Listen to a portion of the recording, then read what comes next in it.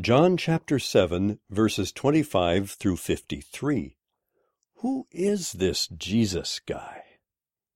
At that point, some of the people of Jerusalem began to ask, "Isn't this the man they are trying to kill? Here he is speaking publicly, and they are not saying a word to him. Have the authorities really concluded that he is the Messiah? But we know where this man is from. When the Messiah comes, no one will know where he is from."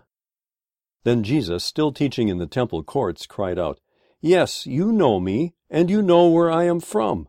I am not here on my own authority, but he who sent me is true.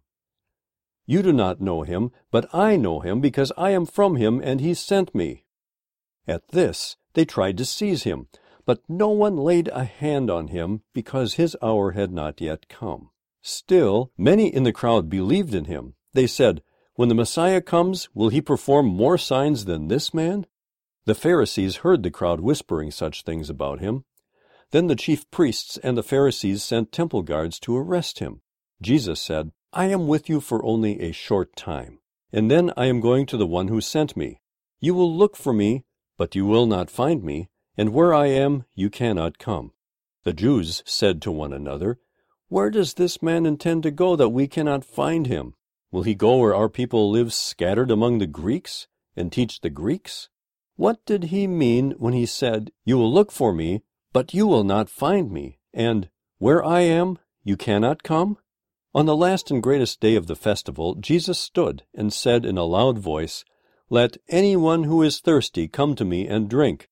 Whoever believes in me, as Scripture has said, rivers of living water will flow from within them."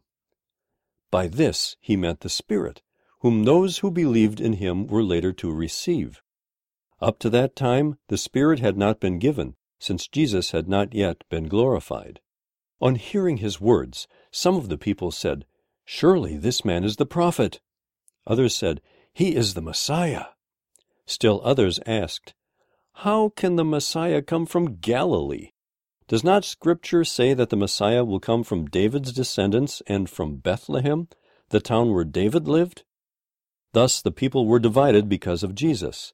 Some wanted to seize him, but no one laid a hand on him.